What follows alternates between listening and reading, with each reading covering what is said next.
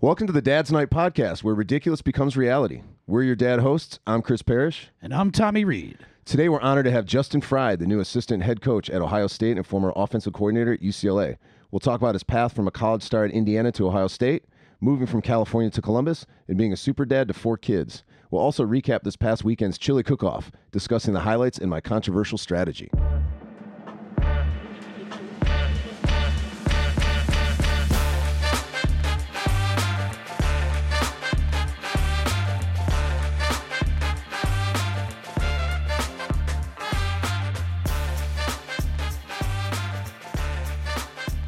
All right. Great music. Great day. This is our first morning podcast. This is like Christmas morning to me. I mean, there's something huge going on today. I woke up today and it just was like, is it Christmas? I had to sign a contract with you to be on my best behavior. You do. Which we'll get into. So listen, Tommy, big weekend. We had the chili cook-off. It was amazing. People still talking about it. It was fun. It was just so fun. Parties are so great. And when you have a chili cook-off as a theme, it's just phenomenal. It was a great night. It was packed. We'll get into some of those details. Our guest today, Justin, was actually at the chili cook-off the second time. He's been at a party at your house. The first time was Dad's Night, the epic party last June, where we met. And so we've discussed on the podcast, this place was packed. It was a who's who, really, of dads. We had Stanley Cup winners, influencers, podcast hosts, football stars, actors, Mark Montpaw. Yeah, I mean, we just had a great group of dads, and that's what it's all about. It's just when you get some good male bonding and you just allow the bourbon and cold beer to flow, which we ran out of a lot of beer. We ran out of beer, which we'll get into. I was really surprised. I was really surprised. I mean, we had 7 cases of beer, and that wasn't even close to being enough. And I brought a cooler, and we ran out. So, Justin, that's where we met you at this party. It was last June. I guess first off, what was it like walking into what was like a buzzsaw? I think you came in at around like 9 or 10 o'clock. Yeah, we came in late. I was actually with Chip. We got off the road recruiting, and he's like, hey, met these guys at the 900 Club. They got a thing going tonight. What are you doing? So I got done. I'm back. Lauren's, just hanging out of town, my wife. He said, well, let's go over. We got to go. I said, okay. So we're walking through, bouncing around. All of a sudden, you start hearing it, like the music's just I'm like, where in the hell are we going right now? What is this, right? Then you walk in, like you said, it was a buzzsaw of people everywhere. I had 1 beer. Yeah. That's where we met at the cooler. That's when we met. We went for our second beer. Beers were gone. Wow. So, being the new guy, I said, hey, let's go save this thing. Let's go on a moonlight walk. That's it. You and I walked, it's either a half mile or 7 miles to Vons, I forget, but we walked there. No free ads, though. But we went to Vons. We went to Vons. Got some cases of beer, brought them back, had a fun chat. We had a lot in common. Not as much as now that you're back in the Big Ten, which I'm going to be on my best behavior today. Amazing. Came back to the party. It was epic. Then we got to come see you in September, the UCLA LSU game, which was awesome. I think we went to that game and we were asking an usher, where's our seats? And they pointed to the field, and then we were on the field the entire game. Yeah, it was unbelievable. Chip that night promised, he's like, yeah, you want to come to a game? You guys can come. And we're like, fantastic. And then I happened to do the power of the ask, and I said, can we get sideline? He's like, absolutely. I was shocked. But then all of a sudden, when we were down the field, and all of a sudden the game's about to start, and they're ushering basically everyone off the field, and we're like, oh, okay, well, where's our seats? And the guy goes, right, you're standing on it. Like, you're basically standing on the sidelines. Rose Bowl's beautiful. It was ridiculous to be sidelines, and you came over to us and took all these pictures with us during the game, and then you upset LSU. What a game. It was amazing. Troy Aikman was there, former Bruin, one of my favorite players of all time. And I went up and said, hey, I don't want to be weird, which means you're about to be weird. Right. But I got a picture with Troy. That was awesome. The game was just epic. The celebration afterwards. How were you feeling? Because that was a culmination of a lot of work that you had done with that offensive team. Well, we felt good about it just because that's what you strive for. You want to win big games. We felt like we had a good team, good kids, mature experience. So it kind of fit into us where even early on, like we didn't score in the first quarter. And there was no reservations, or the kids weren't, there was no panic. Like we kind of knew this was going to be a 4-quarter fight, as you like to say, And then as we got going, we just wore those guys down. And then that's when our kids, you feed off that, especially offensively. When the defense is out there longer, obviously that's a negative. But as the offense, you're out there longer. You should be getting more tired, but you feed off the energy and Right. the juice and those things. Being able to run the ball, what we did, Zach doing what he did. Dorian made a couple plays, and then just by the end of the game, I mean, we were in 13 personnel. Yeah. And I use this adage all the time, but my daughter, who doesn't really watch the game, she just loves being there. Up in the section, she's going to say, "Well, Daddy's going to run the ball again," and then you do it, and they can't stop you. That's when you're rolling. That's so great. So Well, great. it's probably going to be a while before I'm rooting for you at a game the next time, but I'm just kidding. No more sideline passes either. So we met at Dad's night, and then 10 months later, we got the chili cook-off. You're in town for a few days because you're moving to Columbus, moving the family. We'll get to that in a little bit. The chili cook-off has been hyped for a couple months. I have to say it lived up to the hype. I mean, it was bonkers. 20 entries. Describe it for us, Tommy. Well, I mean, we had 20 entries and good chili start early. Jeb Terry, very confident about his chili. He started Tuesday. Yeah. That's how prepared he was for Noted his chili. trash talker, Jeb Terry. Absolutely. Great entry. Great guy. And a great chili, too, by the way. Amazing chili. I think that he came late and didn't have enough marketing to get his chili where it needed to be. By the way, Randy Wilson and his marketing team of his wife, fantastic. They chose the number 69, just kept on yelling every 5 seconds. I didn't know if it was about chili or something else. Yeah. 69, moving up the leaderboard. I mean, it was just so fun. And then Chris Parrish shows up, Oh, boy. and he puts down this chili. And Justin, I'll let you kind of describe that. I went to the crock pot. I lifted the lid, and there was this lone floating kidney bean in the middle of this just blah would be the best adjective for it, right? Yeah. And I came late, so I was dabbling on all of them, right? I missed the voting, but I couldn't even try it, bro. I'm sorry. That's okay. I couldn't even try it. Did it have the sign cold on top of it? Because that's what I saw in his chili. And I just All right, went now right listen, in past my it. defense, I was in Miami visiting a buddy who's shooting out there, and I was out, because I'm a podcast host, so kind of everywhere I go now, there's flocks of people. They just want to talk to me, talk about my career. I was out till 3 o'clock in the morning, 5:30 a.m. wake-up call to get to the airport, flight, land, soccer game, volunteer at a fair, which I do to help the kids, and then chili cook-off. Now, my problem was that my chili was cold, as I did not cook it on Saturday, yet I thought that a slow cooker would warm the chili up fast enough, and it did not. So it was ice. It was a gazpacho chili. I don't think he had one vote. No. Not even for third place. I mean, He couldn't eat nothing. it. Gazpacho Nothing. chili. I should have microwaved it. That's whatever. My brain wasn't working. It was so much fun. We had a bartender. There were probably about 60 people there. Great friends. Great chili, and Cooler full of hams. That went fast. phenomenal. You had some really good beer there. Ham's our favorite beer. And then we had the results. And third place was Randy Wilson, his brisket chili, Yep. which was phenomenal. Unbelievable. Second place was Carrie Hayes, Gary Hayes. who made a turkey chili, believe it or not. And that came in second. And Another then we Buckeye. had the defending champion. It's like a 4-time champion, almost like the Nick Saban of chili competitions right now. She's just crushing it. My wife Yeah, Dawn Reed. took the title again. And, No, and she- it was pretty. It was 48 votes. Second place was 36, and third place was 30. So those are pretty significant. And she was strutting around like the cock of the walk. She knew that she was going to win this thing. And it's all anonymous voting. It is. And she still won. Yeah, Like, it's her and house. she did zero marketing, but I think Yeah. it's the copper pot that Pot. I does. was saying, the copper pot. When It was I walked classy in, looking. I You knew knew. nothing about nothing. I saw that pot. I said, that one's going to be pretty It's not her first rodeo, as they say. She knows what she's doing. So it was a great night. And then I do have to, I should have done this at the top of the hour.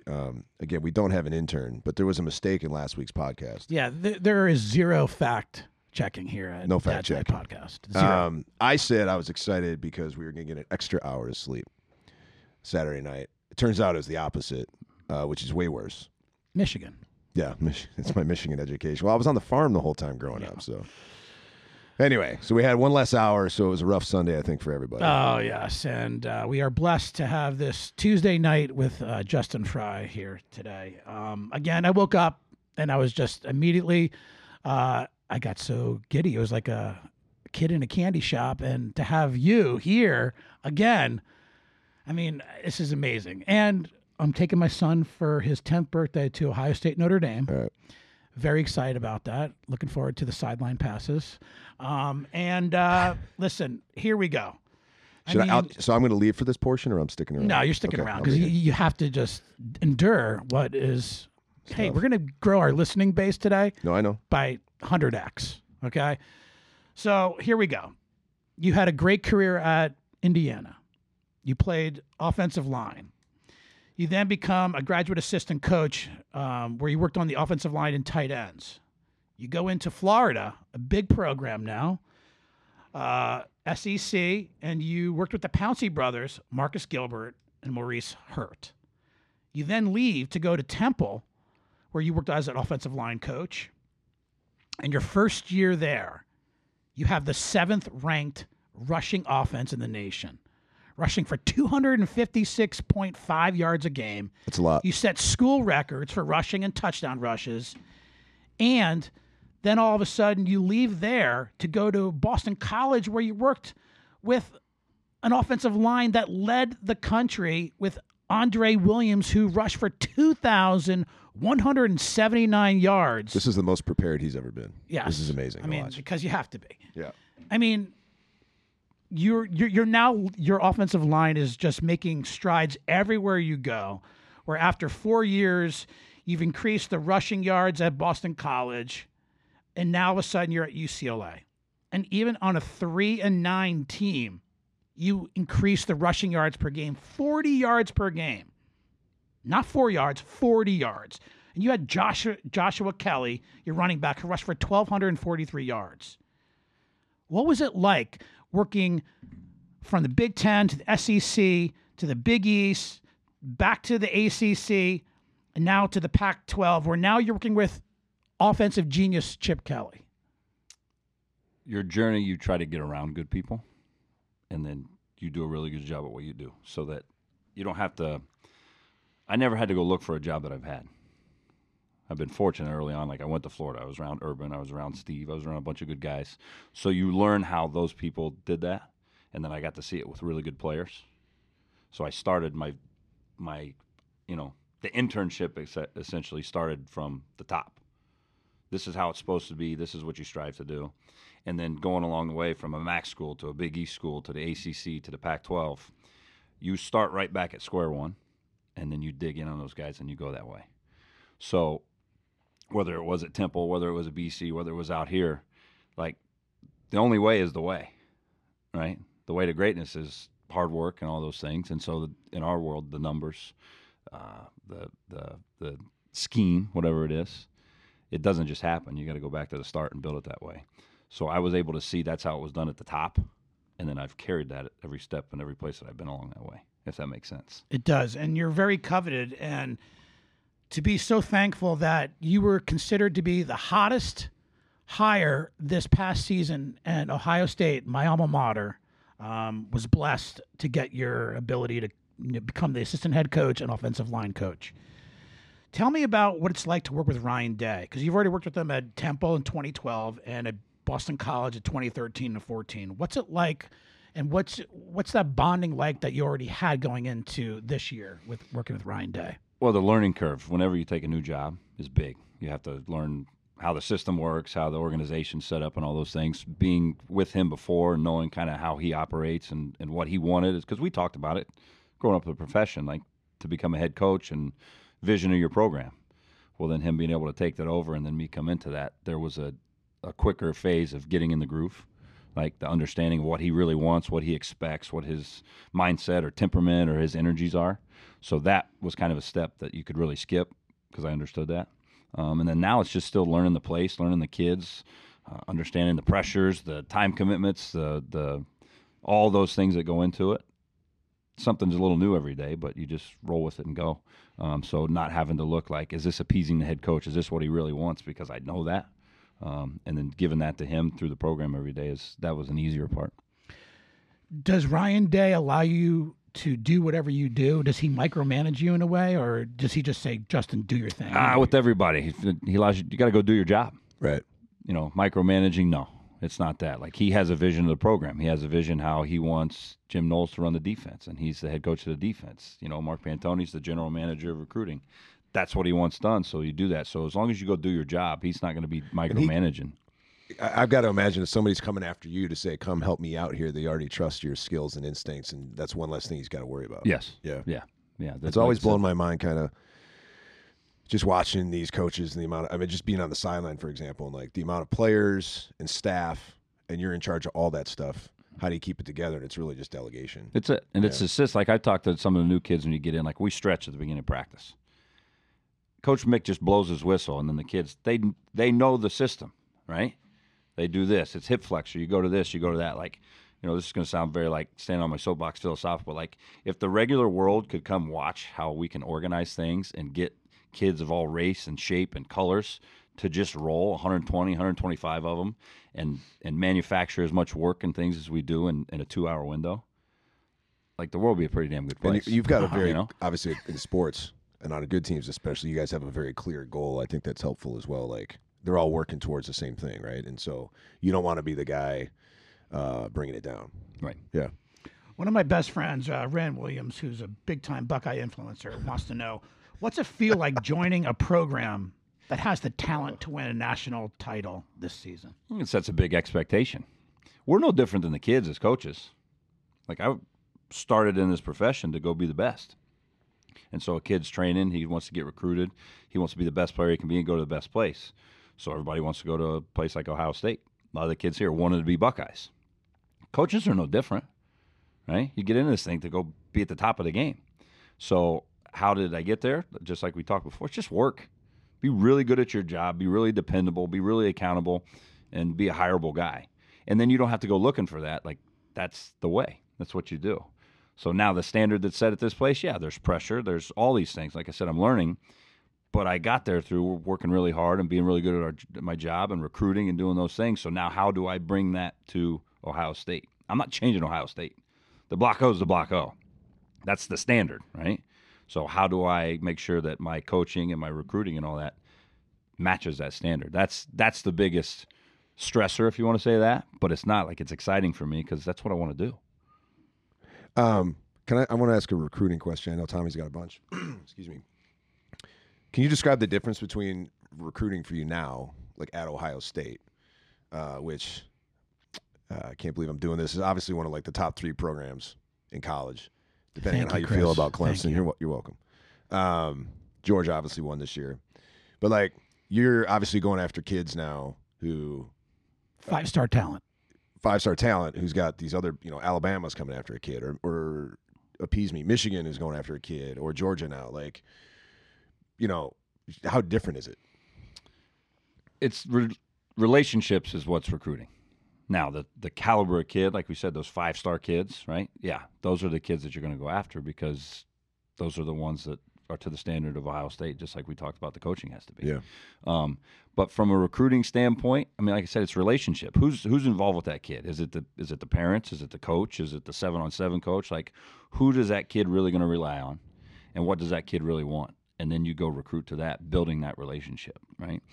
The flash, the smoke, the mirrors, like, you're not going to see me in recruiting photos. You're not going to see me dancing. Like, that's just because then that would be fake.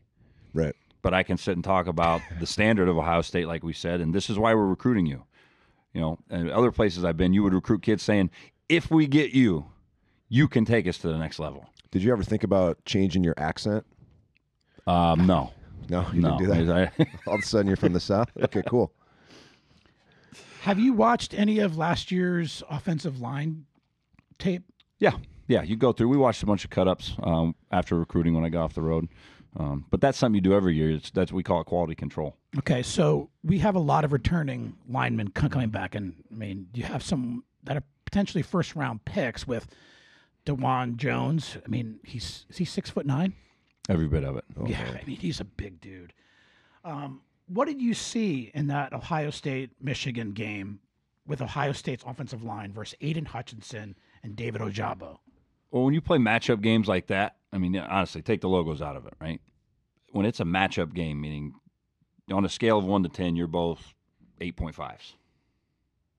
How do you win or lose that game? is really the question. So there's a handful of plays in a game like that, 5 to 7, let's say, where a play is presented to make itself. Who makes that play, right? And so that's what we did as a staff, looking at, like, why didn't we make this play? Because if this one cut, if this one block, if this one throw would have been made, it's a completely different story. So you as coaches, that's what you quality control is, like, why didn't we make that? What caused them to make this play, right? And so going back and watching the tape, we play a high-level matchup game like that again, then that's my job coaching is, here's another tool in the toolbox. This got us last time. This could have been better last time. Here's why. How do we enhance that? How do we clean it up? How do we completely change it, right? And that's what we're looking at, all the teams that you talked about, Chris. Like, in those matchup games where you show up and you're the exact same as that person, Mm-hmm. how do you win those games? Because on paper, it should be a tie, but it's not. That's where the mistakes come in. That's where fatigue comes in. That's where, any mistake really that brings you down. You have to play to your ability level the whole time, and then when a play is presented to be made, meaning it's a 50-50 ball. Like, Jackson's got to go up and get the ball over the top of the DB. Well, does the DB high point it and tip it out, or does Jackson high point it and go get it with two hands? Those are those plays that have to be made because schematically you weren't wide open. Defensively, they didn't cut a guy free, and you just have to find the open guy. They've called their shot, you've called theirs, and then the people that are prepped the best go make those plays. Those are those plays I'm talking about have to be made. So finding those within the game and cleaning those up, and then that gets into spring football, the practice time. What are you putting your time to task on?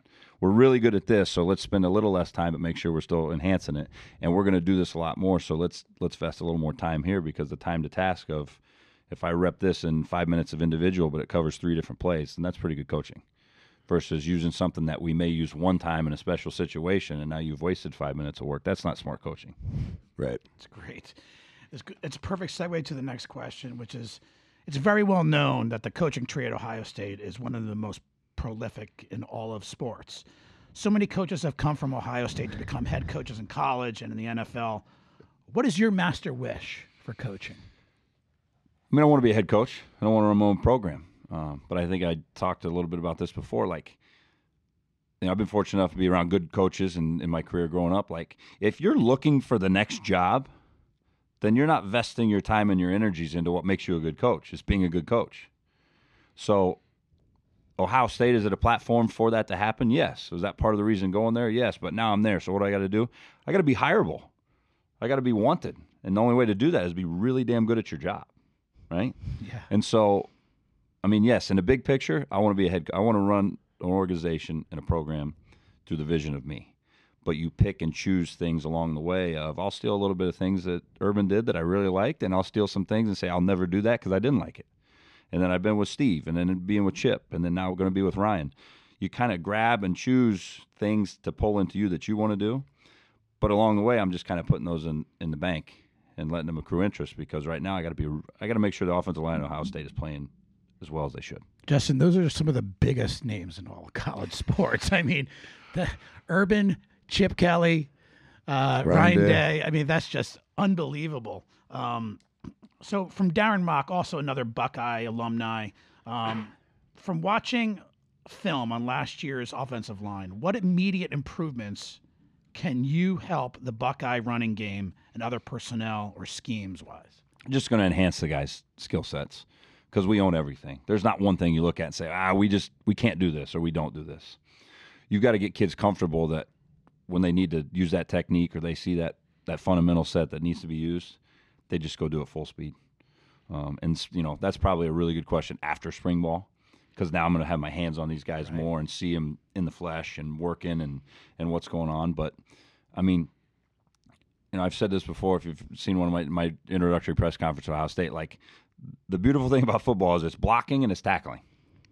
I'm not going to give them something that's a new age technique that no one's ever done. Right. How do you get them to do what we're supposed to do really well? If it's a pass pro, then make sure that CJ's not on his back, right? If it's a run game, then how do you make sure that the holes open up for the tailback to run through? And that sounds so just plain, but like that's how I've always viewed coaching. Like, how do you get these guys to use base fundamentals and technique? Because then you are a high level player. So if you're a high level player that does it technically sound, then who's stopping you? Nobody. And you have Travion Henderson, who I think is a sleeper for the Heisman next year. He was a phenomenal freshman running back, and we haven't had something like that since, well, probably Zeke Elliott, but before that was, I was in school with Eddie George, and he won the Heisman just from, he would just go straight at you. He wouldn't try to make a cut. He'd bully you over. And I feel like that's what Travion Henderson is. He's gonna run north and south. He's not gonna try to go east and west. But it's that line. I mean, we had Corey Stringer and Orlando Pace for Eddie George, and I think that you're gonna give this foundation of the line those big household names for Travion Henderson. Yeah, I mean that's the goal, right? And then for all the backs, right? I mean, mine's had a good couple of days already too in spring of when you have confidence that the 5 guys in front of you are going to do their job. Then your skill set goes. Like, He doesn't have to worry about where's the free guy. He needs to worry about run my track, get to the second level, and then I have to go beat the safety. Like you said, that's what Eddie did. When Eddie got to the second level, that was his world. I'm going to put my foot in the ground and run through a soft shoulder, and the guy's either going to tackle me and I'm going to fall forward for 4 more, or he's not going to tackle me and I'm going to score. Like, that was his skill set. So that's what you have to get those guys to of what are they really good at? If he's an open field runner, then we better get his ass to the open field, right? Oh, man, I got goosebumps here. This is amazing. This is amazing, Chris. I'm so sorry. We won last year. I'm just thinking about that game right now while you're talking. It is interesting when I watch, again, Tommy and I coach sports, not necessarily at the same level that you do. But, 10-year-old girls, my 7-year-old boys, like, just you've got these kids, and you're most successful when you're like, all right, this is his skill set. Let's put him in that position. Even at the highest level, you'll see a quarterback who is a runner, and they're just like, no, you're just going to sit in the pocket all day. And then they're not successful because you're not using this player's abilities to the best that you can, right? Mm-hmm. And obviously, Saban retools every year. Ryan Day retools every year. Jim Harbaugh retools every year. And that's how you win the championships, is putting those guys in the best position to succeed, I think. So that's it. And they do that in the pros. I just related myself to Ryan Day, by the way. So by the way, you just used Harbaugh and Tool in the same sentence, and that is perfect. It's my garage, Tommy. It's so great. What can you say of the importance of the Buckeye Nation places on beating Chris's alma mater? And have you thrown out all your navy and yellow? The biggest adjustment going from L.A. to Columbus was we couldn't wear red out here because of the team across town. Yep. And so I had no red. All I had was blue. And then now that's sky blue. Yeah, but blue is blue. Shaded blue is blue. Right. Like you see the color blue now in Columbus, and you start seeing red, right? So I had to flip some of my, clothes and buy some new stuff. Thank you for the gear. Yeah. Oh, yeah. Looks good. Sideline gear on your Buckeyes in the BCS game too. It's going to look nice. Oh yeah. Oh boy. And that's out here. That's in SoFi Stadium. Yeah. Oh, I was saying you're BCS, right? Yeah. You're Bay City Flag football, that's right? right? Yeah. That's right. That's right. Yeah. The big D coordinator over here rocking the sideline gear. We give up 1 first down this past weekend. I blitzed everyone. It was great. Don't give out your secrets. Call it the kitchen sink. Yeah. The kitchen sink. Well, I was giving kids I was like, "What's your blitz name?" They're like, "Red Storm." I'm like, "Perfect. What's yours?" "Gray Thunder." I'm like, and I was just yelling out, "Red Storm, Gray Thunder, Monster." Shooting pistols from the hip. Wildcat. It was great. That was awesome. This is your 5th university coaching. Can you describe the difference of a 5-star talent that you're recruiting at Ohio State than going to Temple? And I know you've talked about it briefly, but how do you talk to the parents about that difference? Because you're getting Nick Saban coming up against you. I mean, if you don't factually recruit, like I don't like people say in recruiting, like you're selling your university. I wholeheartedly disagree with that. Because if you're selling something, then you're trying to get them to buy in something that they really don't need. Right? True. Just fundamentally. So the factual component of it, like when I talk to kids early on, like, this is who I am. This is what this place is. This is why we're recruiting you.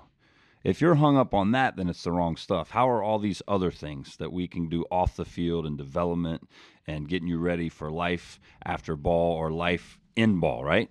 You got to show them all those things and why those are elite, because the ball speaks for itself. Like you turn on Fox Big Noon Kickoff, they're at the shoe or they're at our game most of the time. Yep. As soon as you turn on Sports Center, you turn on College Game Day, like they're talking about us. If you have to like sell that to a kid, then they're looking at the wrong stuff. We're already recruiting you because you can do that. How can we do everything else? And how can we be elite at that stuff? And that's where Ryan does a great job. Like, he set up a great program, like our Circle of Care, where we're surrounding these kids in every facet of their life, whether it be mentally, emotionally, spiritually, academically, recovery. We want to be the best and top notch at that, because the ball's going to take care of itself, right? Wow. And so that's how you have to recruit. As I said before, at other places, like, you kind of have to show the kid, well, if we get you, we can develop you into this, and then you can be the guy that takes us to the next step. You can be if we're a 6, 7, 8 win team program, and we get you, and then you get a couple guys like you, we could win 9 or 10. That's real. I've done that. There's nothing wrong with that. That's just who you are. That's not what we're doing now. Of course. Right? I don't know. I mean, here's our Keep section. it together, Tommy. I mean, I'm sorry. This is so this pumped is like, up. again. I mean, this is like, I wish this podcast can just go on for a year, straight. It's feeling like it for me right now. Well, look, the power of the ask. Here's a big one here: the NIL money in college football. It's changing kids recruiting. It's changing coaches moving. The portals, like this new thing. You're in one place one day, the next day you're out. I feel like NIL money is an opportunity, and I feel like Dad's Night Podcast has to be a contributor to this. And I said this at the Chili Cook-Off, and I'm going to say it again. My power of the ask is I want to ask Bob Evans or the Waffle House for the Frye's Fortress, for Frye's Big Five. I want Justin Frye to have an NIL deal for all of his offensive linemen and the pancakes. Let's bring back the pancake NIL money, Justin. Let's get you going. I mean, can you imagine your starting 5 as security in front of Bob Evans and you get in for a pancake deal? That'd be great. I want pancake deals for all your linemen. What do you think? They need everything they can get. We talked about this at the Dad's Night. Like, back in the day when they couldn't. I mean, what are we? We're talking about pancakes. Like, really? So crazy. Like, for them to be able to walk into whatever restaurant, right? And they're like, "Oh, that's the starting guys. Hey, we got your meal. Great job. Can you give us a little pub?" Done.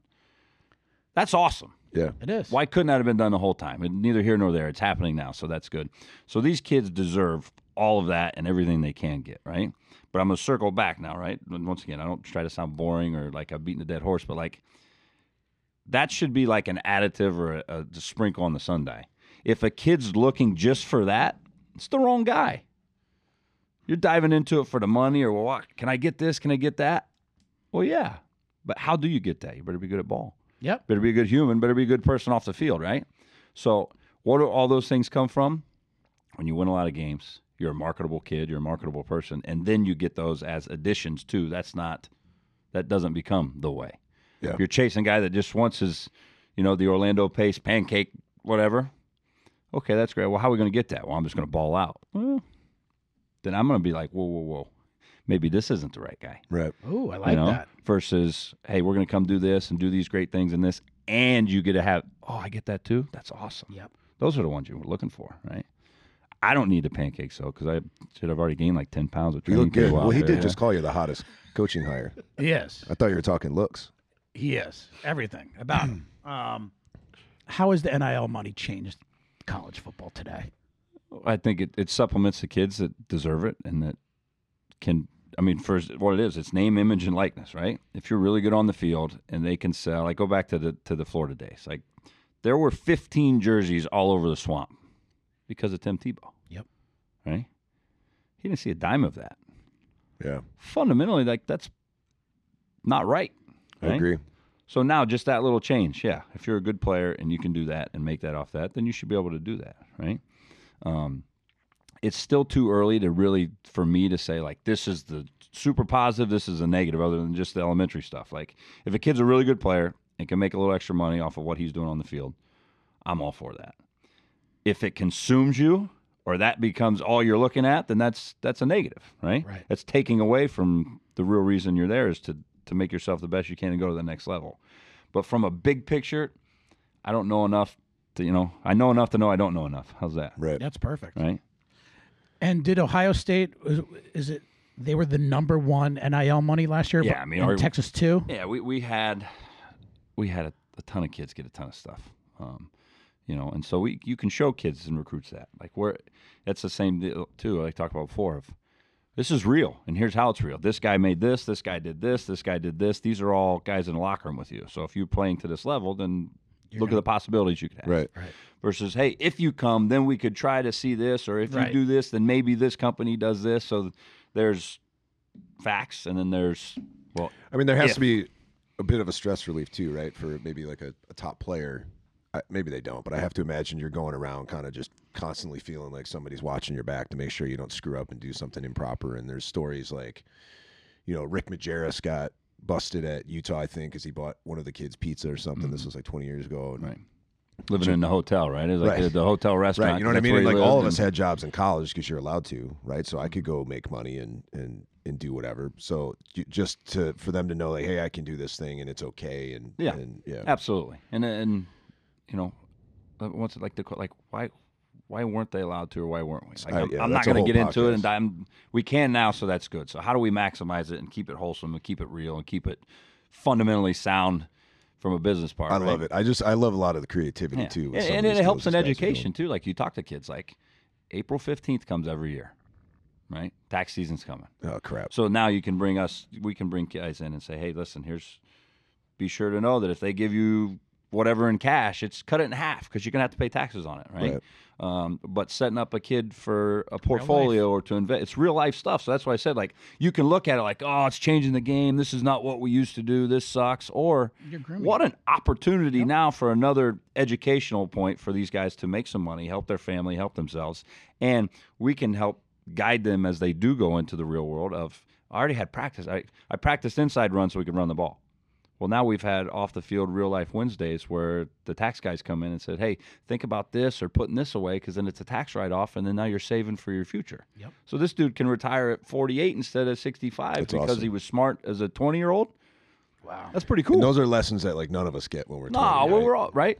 I proved it in my 20s. You could retire earlier if you had money to invest earlier, right? Right. We don't know. Right. My wife and I, the same deal. I was a GA making no money. Yeah. She had a great job. On the weekends, we'd drive and see her brother in Chicago and spend all the money she made because, whatever, we're young and having fun. Now you look back and you're like, we blew a lot of money. Had a lot of fun, but, like, imagine if that was sitting for the last 18 years. Yeah. Like, Describe how you feel when your offensive line gives up a sack. What does that do to you? I mean, your initial reaction is painful. You're like, God. And then you got to figure out what happened and correct it, right? The communication from whether it's up top, come to the sideline. What did we call? What did you have? I just go left to right. I start with the left side. What'd you have? What'd you have? What'd you have? I had a 5. I had a 3. Where was the linebacker? He was here. You draw it up. Guys, we should have seen this. Oh, yeah, that's the one we should have seen. Or maybe it's something new, and then you get it corrected, right? But it's going to happen, right? Now, you can't have it happen multiple times, but does it feel like when you gave up a sack, or how many sacks did you give up at Indiana when you were offensive line? Can you remember? I mean, a lot. I played against Tom Bahali and Will Smith, and that whole Ohio State. I was talking to Bobby Carpenter the other day. Like we'd break the huddle, go up to the line with that, and I'm looking around like I got two true freshmen in my left. I'm playing center, and I got a converted D lineman at right tackle. And I'm like, we're not blocking these dudes. What the hell's let's not go fast. Let's slow way down, right? So, me personally, sacks probably, you get better the older you are, but not a lot.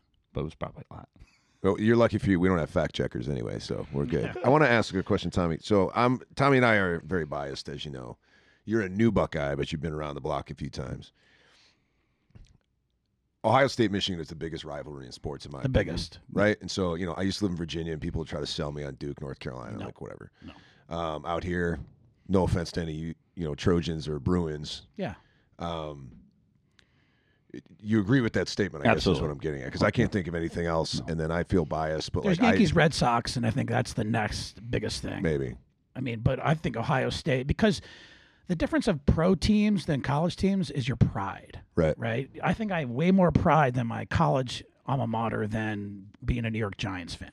Oh, and that's for sure. just, I feel like because those athletes are getting paid mega money. Right. Whereas now the kids, they're doing it because they want to take it to their next level, and the pride is there, and that's what's lost, I think, in sometimes professional sports. They're paid pride, but when you go to Ohio State, you want to go to Ohio State because everything you just said, the alumni is so powerful that when you're done with your career, and everyone's going to be done with their playing career at some point, you want that bounce board to have real life. Well, I mean, they're everywhere. Like my wife and I were having lunch yesterday, and I'm in the Riviera, and this lady's going by on her scooter, and she's got an Ohio State helmet with Buckeye stickers on it, right? So you just yell out OH, and she like turn around looking. I mean, they're everywhere, coast to coast. It's everywhere. They are. And I come from a huge Buckeye alumni. My brother James graduated. He was with the Chris Spielman, Tom Tupa days. I'm a graduate of Ohio State, and I went with the Eddie George days. I have a bunch of nephews, Jackson, Hunter, that graduated recently, and Ryan Jones. Believe it or not, my sister Tara Reed, was actually accepted into Ohio State, but then went and did the Big Lebowski and didn't go to Ohio State. So the Good move. Reed, yeah, Good move. The Reed tradition for being alumni is so proud that, you know, that's one of the things that I want to talk about is like you're considered to be the best offensive line recruiter in the country, in the nation. How do you build a bond not only with the players but their parents? Because I've just heard the greatest stories about you. Well, I mean, when you're involved with the parents, like that's their prize commodity. They're handing their diamond off to you, and so it's to be fake or ha ha he he or what. Like I don't want to be cool. I got enough buddies. Just like you said, I went to Indiana. I got a bunch of college buddies. I don't need buddies. We need guys that want to be the best version of themselves. You need them. Their parents raised them and brought them up. Like that's the same deal. They want to send their kid to a place where they're comfortable handing off their prize commodity. Right. And so if that's a bunch of fluff and smoke and mirrors and it's not for the right, like the relationship has to mesh. Right. And I tell kids in recruiting all the time, like all the success, like even the first round draft picks I had that weren't 5-star guys, they were a great kid from great families or great upbringings or great programs. They were about all the right stuff. They loved ball, and they just wanted to be coached. They literally wanted to have all of them just maximized. Well, then I can give all of that to them. That doesn't fail. Now, is that a first-round draft pick? They all hope so, right? Is that a mid-round draft pick? I've had some of those. Is that a free agent? I've had some of those. And I got guys that are state troopers in Pennsylvania that never played a lick of football, but that's what they were supposed to do. So if they can give their kid to us, knowing that we're going to provide and take care of them and continue to grow them, and they're comfortable with that, then that doesn't fail. If they're looking for something else, then that's where a kid transfers. That's where a kid goes somewhere else. That's where it doesn't work. So it's not overly complicated if you can trim it down to what's really important. I mean, it's still like it could be a kid who throws for 600 touchdowns in high school, but it's like the parents, I'm still sending my son off to college, right? And I want to make sure that it's going to be the best. And you sat in my living room and said X, Y, and Z, and then that's what's going to make me feel good. Like, I want him to succeed in sports. I'm probably not talking about my own kids, but it's still like my baby's going to college, right? And you want him to be safe, and you want him to get better and mature and learn the right things. And you know, I think sometimes with some of the coaching you see where, again, there's one in particular I love to hammer on. I sort of alluded to him earlier, but like sometimes I think those kids and those parents probably just be like, well, you just told me this, and now you're off to LSU, for example. You know what I mean? Like those. And then we get on the kids for not, now they're able to now, but the kids can't move around and do the same thing, right? And you hear people talking about the transfer window. I just think it's great for the kids to have another option. Yeah, I mean, everybody gets nervous that it's going to turn into the Is that a big thing for you now? I mean, like, 'cause I know that, you know, I know how the top recruits still in high school are already looking and speaking to you via Twitter and all that good stuff. What about the transfer portal? Do you take a kid now that maybe wants to leave USC or LSU and they're like, hey, Frye, what do you got going on over there? You know, is there an opportunity for me there? If they fit, right? If they're an OOU, if they're one of us, like whoever you bring, whether a high school kid or a transfer kid, you bring them into your program. You bring them into, like for me, I'm like the general manager of the offensive line room. So you're bringing that person into the room. How's that going to upset the apple cart, as they say, right? In your room, you've already recruited the kids that are there with you. So that balance of, do we need someone now immediately come help us play? Then that's why you would do that. But you're not just going to go get seduced by talent. Like, why is that kid leaving? Why, you know, I mean, Chip and I used to talk about this all the time. If a kid's leaving a program and that program takes that kid without talking to you, then they've not done their I mean, what if that kid's leaving because he's running away from criminal charges or something bad that happened? You don't know. Right. So the power of the ask, like you've talked about. If someone's leaving another program, then you need to call that place. We may be interested in this kid. Tell me about him. Right? The coaches will tell you. I mean, it's our network. We're all in the same business. We know what's up. You know, we took, you know, Britton Brown came to UCLA, right, from Duke. Coach Cutt couldn't say anything but great things about him to Chip. So we knew we were getting a good kid that was leaving for, in his mind, the right reasons and was leaving the right way. He graduated from Duke, and he came and had 2 great years at UCLA, and he's going to have a chance to play pro football because he did that, right? Wow. I've also called and reached out about some kids, and the coach has been like, Coach, tread lightly. Here's what's going on. Well, then you don't bring those guys in, right? So, I mean, yeah, you'll use it if you need it, you know. Are we going to need it as much? Probably not, just because of the caliber of kids that we can get, right? Another reason why Ohio State's going to be up for a national title. Technically, everybody's up for a national title. Well, again, we're really excited, Justin, with you coming to Buckeye Nation. I know that you're going to bring out some of the best opportunities for this offensive line. Really looking forward to a great year, especially the Ohio State-Notre Dame game, which I think is a key pivotal recruiting game for a lot of players that are going to be coming to that game. Let's segue to some dad stuff here. Love it. This is what it's all about, being a dad. Let's move on. And you are a dad of 4 kids. 4 kids. How many boys? How many girls? I go boy, girl, boy, boy. So boy, girl, boy, boy. Good little spread. 4. Nice. We have a segment called Grilling and Chilling. What do you grill and how do you chill? Steak. I'm a meat and potatoes guy. What kind of steak? I'm strip, New York strip. Yes. All day. Strips. Right? Prime or choice? I mean, if I'm going to RDJ's or the Rex, then, you know, they're prime age stuff. If it's at home, I can throw a little coffee rub on anything. So there you go. Whatever's good, right? Medium rare, grill, a couple of cold ones, baked potato, finish on the grill. Life is good. Love it. I love it. How do you chill? What do you do? Music. Nice. Big music guy. Love all kinds of music. That's what, like with the kids, like if I'm grilling or we're out, we just, hey, Alexa, play, and we just name something, you know, Today's Country, the Dave Matthews Band, Pearl Jam, whatever it is. We like Pearl Jam. Yeah, Who big. I doesn't mean, like Pearl Jam? I'm a big '90s grunge guy. I mean, Nice. Pearl Sure. Jam, Nirvana, course. Smashing Nice. Pumpkins, like that's my vintage. So if that was Flannels are coming back too, by the way. they are. Everything goes in a circle. What are they, the Shankets or the blanket shirts? Yes. Big fan. Yeah, nice. Big fan. Got a lot of those. What's your grilling setup? You probably don't have one right now. I actually just cleaned it. I mean, we've got so much stuff to pack. And the first thing I did was I went out to the Weber grill and took it and scraped Nice. it off and cleaned it off because it's going to be in the car and in the storage unit for a little bit. So I was the priority number 1, taking care of that. But just a nice Weber, and then we've got the egg. Nice. Smoke some wings, I like this. salmon, you know, chicken. Don't use that as much because that's like an event, right? Like you're smoking, like you're out there all day, and Sure. I don't have that as time. much. Yeah, Yeah. the time for that is that's more of a special occasion. But yeah, the grill's right out on the patio. Walk Nice. out from the patio and sit down and And you will also be chilling because the temperature will be much colder. yeah. The good thing about the Midwest though is just wait a day and it changes, right? So Monday and Tuesday it was 70 degrees and everybody was out in shorts, and then Friday my flight got canceled because there was snow. So I always like that week in May or in March where the temperature gets up to 65 and then everybody's in shorts and you think it's springtime and then you're about to get hammered the next week. that's it. Yeah, Just wait a day. exactly.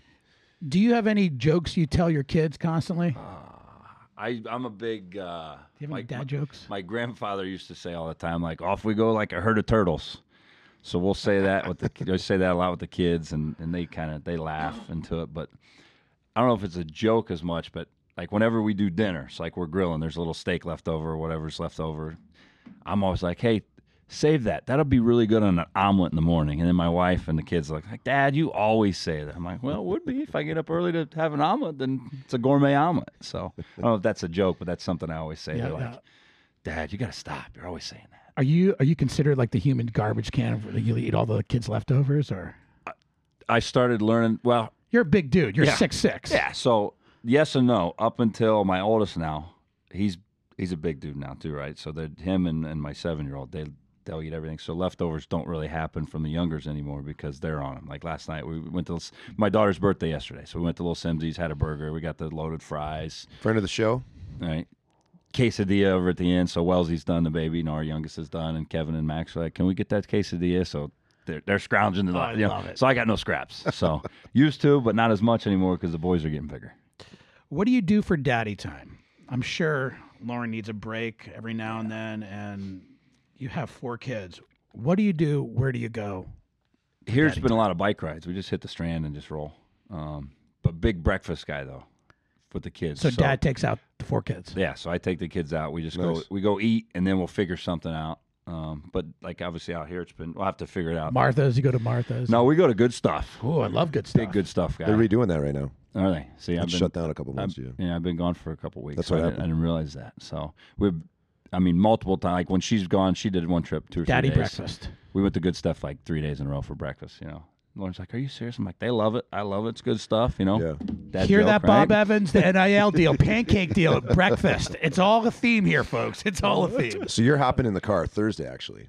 Yeah, to we're riding move. Thursday. How did the kids take it when you told them what was going on? Change is hard at first for all the kids, so Yeah. like scared Right. is probably the best emotion. But as they've gone on, and I mean that's kind of like you guys just talked to. Like we're grown men sitting here, right? Yeah.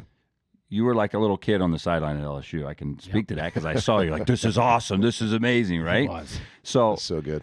what we get to do in my work is like our adventure, and we tell the kids that it's really fun and it's exciting. So when we moved to UCLA, Kevin, my oldest, was upset at first, or scared, not upset, but then like, hey, buddy, like our home field is the Rose Bowl. What? Yeah. Instantly, right? Power. Now, as we're going back closer to home, closer to like my wife's family's in Cleveland, my mom's still in Indiana, all the nephews great. and siblings. We're within driving distance of everybody now, right? So once they could start grabbing that, then they're better that way. So, but it's kids are resilient, man. You know? I've got to think. I went to one game at the Horseshoe.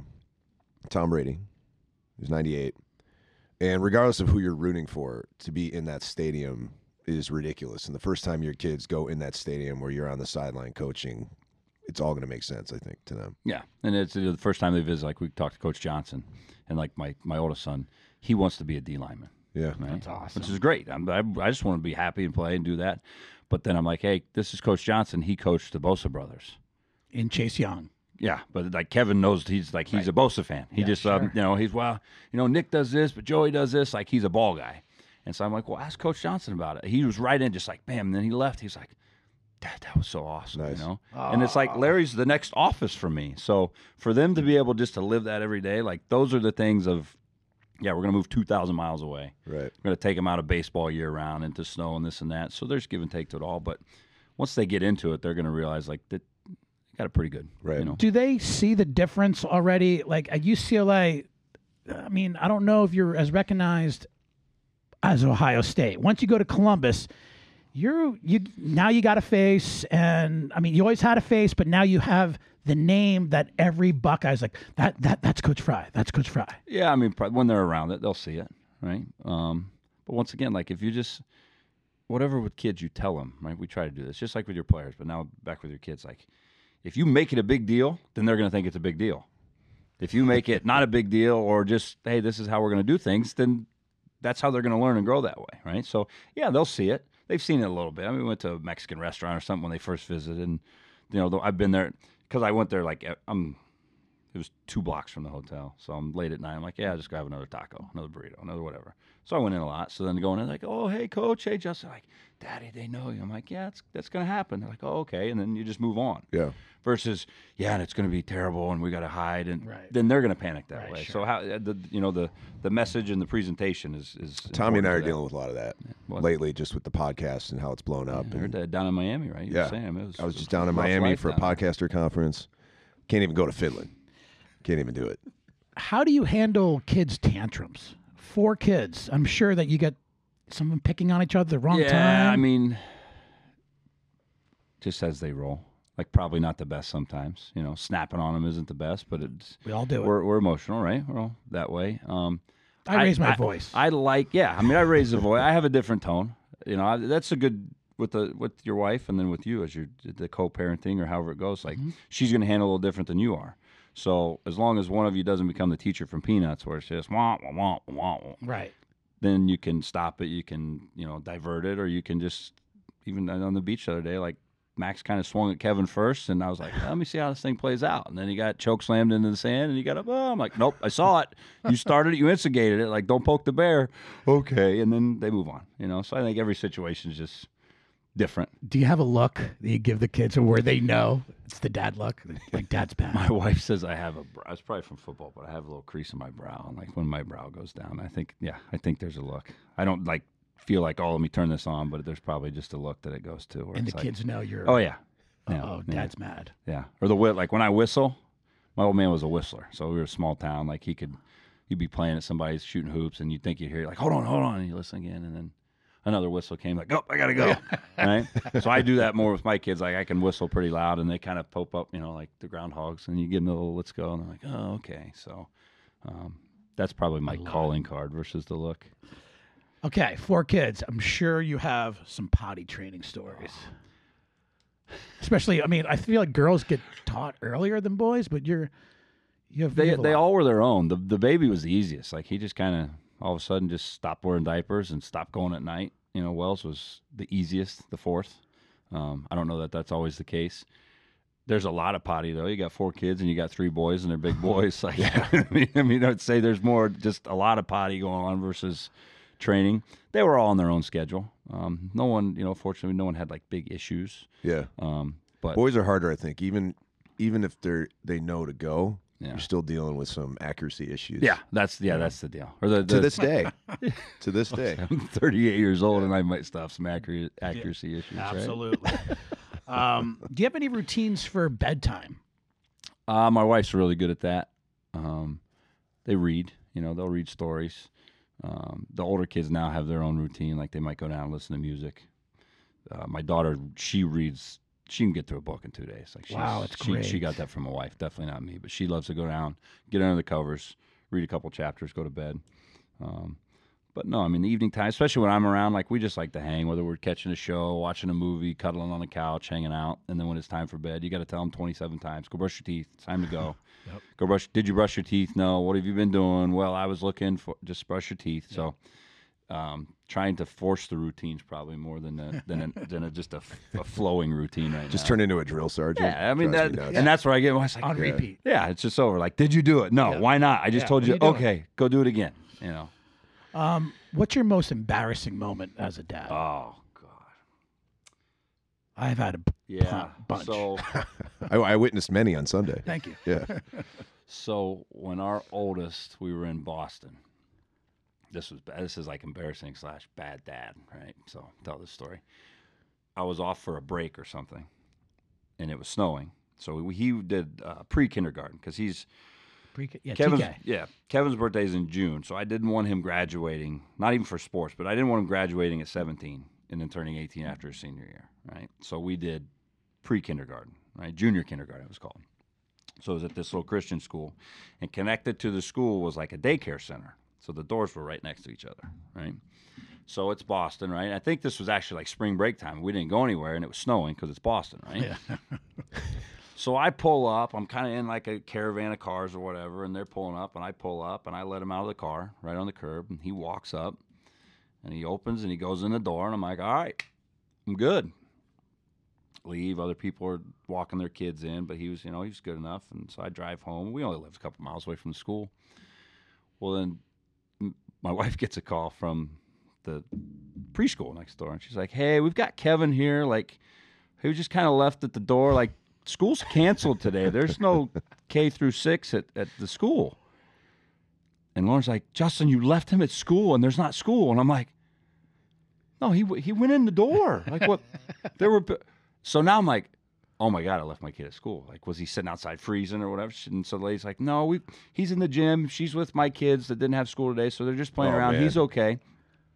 So I go back, I pick him up, and he's playing happy, and then gets in the car, and so I'm kind of like, hey, bud, how you doing? He's like, Dad, you left me at school, and there was no school. I'm like, oh, my God. So how long in terms of years did it take for you to live that He down? still remembers the story. He still will say, like, hey, Dad, do you remember when you left me at school, right? Yeah. But the problem being was I had a little bit of I should have known, but it was like the first time I took him, right? That door shouldn't have been unlocked, and for whatever reason it was, because that was the lead-in door to the main door. And then we were on an email chain, but they had my wife's email wrong. So we weren't getting the full school emails from administration knowing that school. So there was no, I'm like, why wouldn't they tell us? And then I'm like, why were so many people dropping their kids off? And I was like, that's like preschool, like the daycare over there. I'm like, oh my God. Like I had no idea. So I felt like an ass, right? Yeah. As I should have. But yeah, every once in a while he'll be like, "Hey, Dad, you remember one time when you left me at school and there was no school?" I'm like, "Do you?" Right? Like, do you really remember that? You just keep barbering me with that. I love it.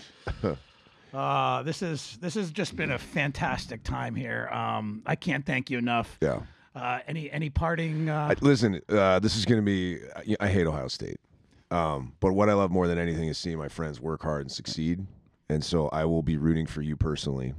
Appreciate that. And it's been awesome to get to know you the last year. We got a lot in common. That's a different podcast. Good luck. I'd rather coaches stay in the Big Ten, I guess. But it's gonna be fantastic. I mean, it's a little bit easier for me because at least we won a game while my kids are alive. And it's gonna obviously be a huge game next year. Yeah. But just Ohio State in general, I know you guys reload, and congrats. Man, it's gonna be awesome. No, appreciate it. Yep. I can't wait to see what goes on this year. I actually think you're going to win 2 national titles in 1 year. 3 years. I think you're going to do that. And then my prediction is that I think you're going to be an NFL coach here shortly. So I hope you enjoy Ohio State, Columbus. There's a great chicken parm across from the Meridian Joseph Hotel, Marcella's. I don't know if you've been there or not. It's a famous chef. They have a great meatball. It's a huge, like the size of a softball, and the best chicken parm in Columbus. I got to get that from and you. then before I get there's out. a thing called the Thurman Burger. If you haven't heard of Thurman's, very famous in Columbus. I'm sure you're going to be well fed from the Buckeye Nation. Without a doubt. Justin, congratulations Congrats, on man. all your success, and Thanks, guys. we look forward to a great year this year. Appreciate it. All right, guys. Well, as we do every time, we just want to say thanks for taking the time to listen to Dad's Night podcast. Please like and share with a friend or two or all of Buckeye Nation. After all, this is where Even if you didn't go to Ohio State, you can do that. That's true. I hope we got a couple Michigan listeners coming in. Yeah. Because after all, Dad's Night is where ridiculous becomes reality. Thanks, everybody. Thanks for listening to the Dad's Night Podcast. You can find us on Instagram at Dad's Night Podcast or drop us an email at dadsnightpodcast@gmail.com.